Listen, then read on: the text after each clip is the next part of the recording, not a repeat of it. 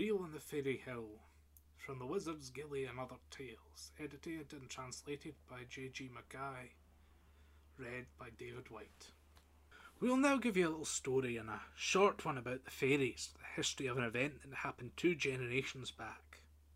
There were 2 farmers in Glen Etive who had gone to King's house to fetch whisky for a hogmanay.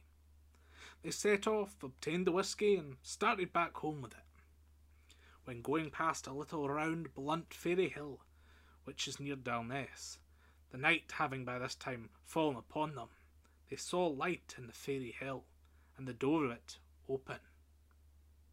They heard music too, and saw people dancing, and one of the 2 farmers said, "Let us enter and see what's going on in here."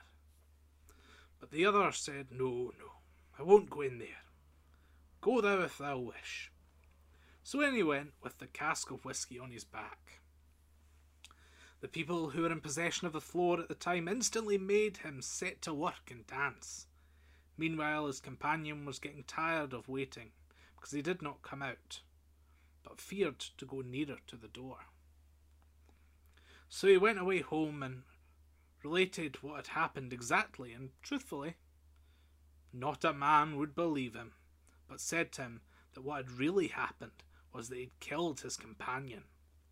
They tried him at court after court, but he held always to the same statement. At last they sent him to Inverary prison. They immediately tried him before the judges there, but could make nothing of him, as he always kept to the same statement. After harassing the poor man, imprisoning him, and giving him a bad name, they let him go home, without having found out more than they knew when they seized him. It was then the last month of autumn in that very same year, the season when the male and female salmon are sporting and revelling in the Etive. It was once the custom in the Gaeldom of Scotland to practice an exercise which we call burning the rivers. It was done in this wise. A torch was made of withered pine that was to be had in plenty in the locality at the time. The pine was split with an axe and put for a month on the loft, and then 3 withes were tied about it, just as thou wouldst round a pot brush. Then 3 or 4 stalwart fellows would band themselves together and set off, 1 or 2 of them having a great 3-pronged morgath, or fishing fork, with a barb on each side of each prong, whilst another man carried a small quantity of dry, withered bracken and a live peat to kindle the torch. Upon reaching the ford of the river, they would blow up the peat, light the bracken, and kindle the torch. The broadest and strongest man in the company was he who carried the torch, and he carried it on his left shoulder, while a man with a morgath kept on each side of him. Now the man who had lost his companion in the Fairy Hill happened on Halloween night to be amongst a company of these who, beginning at Bunetive, had worked their way up the river. Happening to glance accidentally in the direction of the Fairy Hill, he beheld a light of the same kind they had seen before, so he said to the others, "If you will not believe me, believe your own eyes. Let us go and see what is it."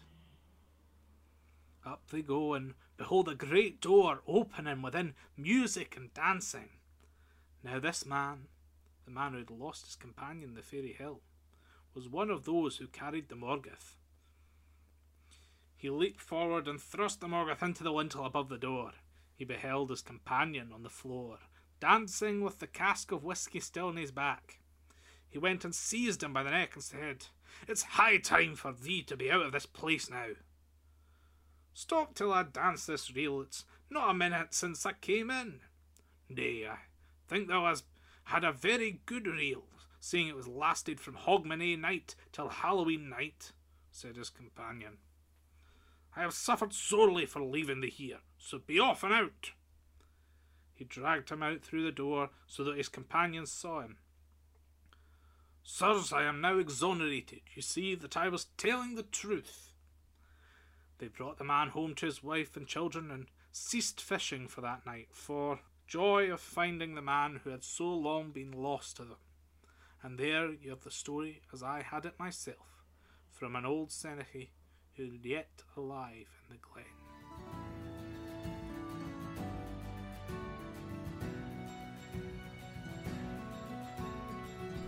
Thank you for listening to the Folklore Scotland podcast. We'll be back every week with more folkloric content from stories to analysis. The podcast is brought to you by Folklore Scotland, the charity that aims to make Scottish folklore accessible using digital platforms, telling the tales of the past with the technology of today. If you'd like to become a voluntary contributor or would like to get in touch, pop us an email at info@folklorescotland.com, and you can find all of our social media as well as a list of sources in the show notes below. The charity also now has a Ko-fi page, which you can find in the show notes if you would like to help us continue the work that we do. Thanks for listening, and we'll see you next time.